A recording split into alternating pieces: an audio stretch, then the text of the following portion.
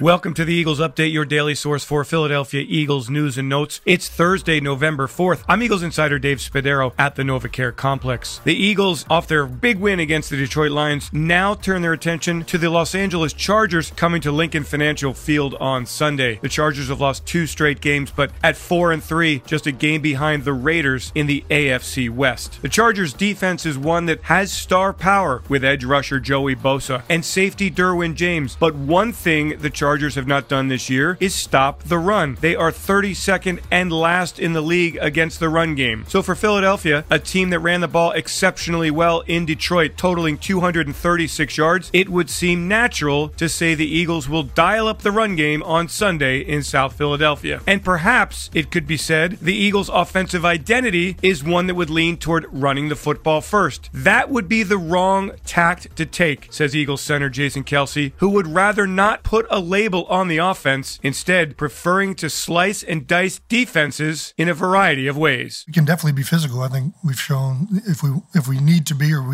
if we're asked to be, we can definitely do that. I get careful to say, like, people say, is that the formula for success for us, or is that your identity? The moment you make it a formula or an identity or whatever, you become predictable. And I think at the end of the day, the last thing you want to be on Sunday is predictable. I want to go out there and win football games. And we have a good offensive line. We can definitely run the ball. We have good backs. We have a quarterback who can do it all.